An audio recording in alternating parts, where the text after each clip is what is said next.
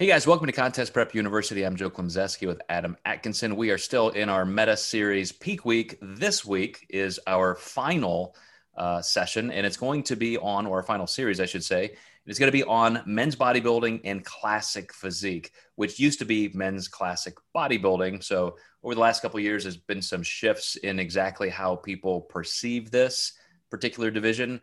A little bit of even the class criteria perhaps has evolved, but especially what they want now in terms of the trunks.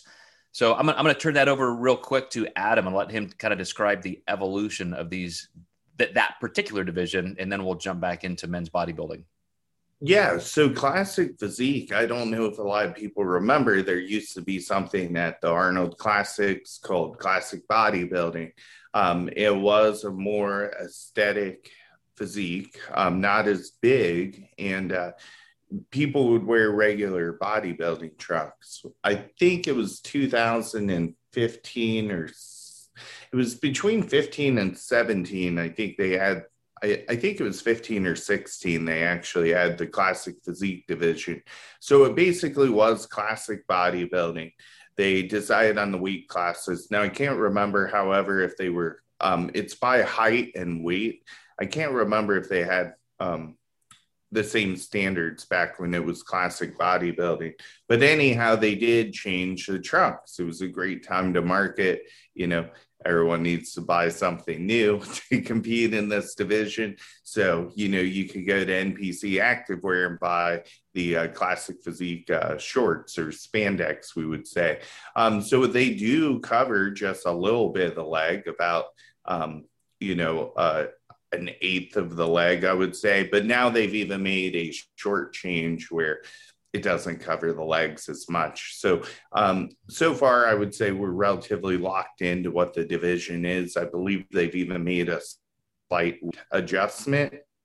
And now when you turn pro in classic physique, you can actually go up an additional 10 pounds, which is really nice since it's height and weight. And once you're a pro, you're going to be larger in size. So they do give you some growing room once you get your pro card. And that's the main thing between men's bodybuilding and what is now classic men's physique is, as you said, they actually had weight criteria per height range. And that was their way to try and put a cap on extreme size. So bodybuilding, get as big and as lean as you want to be. Classic, we're trying to kind of fill that Steve Reeves void from the 50s, maybe a Frank Zane kind of look, and just say, hey, we don't want you to be 300 pounds and shredded on stage, but let's go back to that era, at least have a division that represents that. And I think they started to succeed. I don't know if people are still, really viewing it like that, but how have you seen changes in the last couple of years, Adam?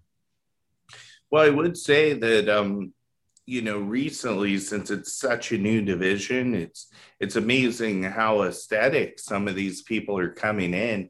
It has really brought some life and interest back into physique sport for sure. This is one of the bigger divisions that people are competing in. The guys look amazing. Personally, I think it's my favorite division of all of them. It seems relatively attainable, not too big, but the evolution, I would say, has been more people are showing up and able to pull the look off very well.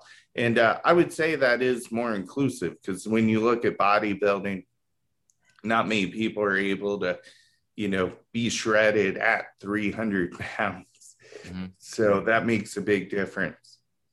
Right. And as just a way of kind of finishing up the conversation on criteria, I think from time to time, there's some talk about men's bodybuilding being a little bit changed, or we're going to reward this and kind of de-emphasize this. But in truth, I think it's fair to say that still the best physique on that day wins, meaning that, if you're not the biggest, you're probably going to be overshadowed. If you're not lean enough, you're definitely not going to be in the running. So you still have that combination of just severe conditioning with as much size and symmetry as you can pull off. Mm-hmm. Absolutely. And you think it with men's physique, because you have a little bit more short coverage, are you seeing that people who can get, quote, too lean are discounted, or is that still okay? As long as you're within that height and weight range, being lean is still what is necessary. So I think it depends because in classic, you do want to have shape and aesthetics. So you can start seeing people get so lean that they kind of lose that shape a little bit. So you do have to be careful. But if you can hold shape and get super shredded, by all means, do it. Perfect. All right, guys. Well, that wraps up our chat on the division criteria with men's bodybuilding as well as men's classic physique. And in the next episode, we're going to switch gears and talk about body type and where you may fit in to these classes. So we'll see you next time.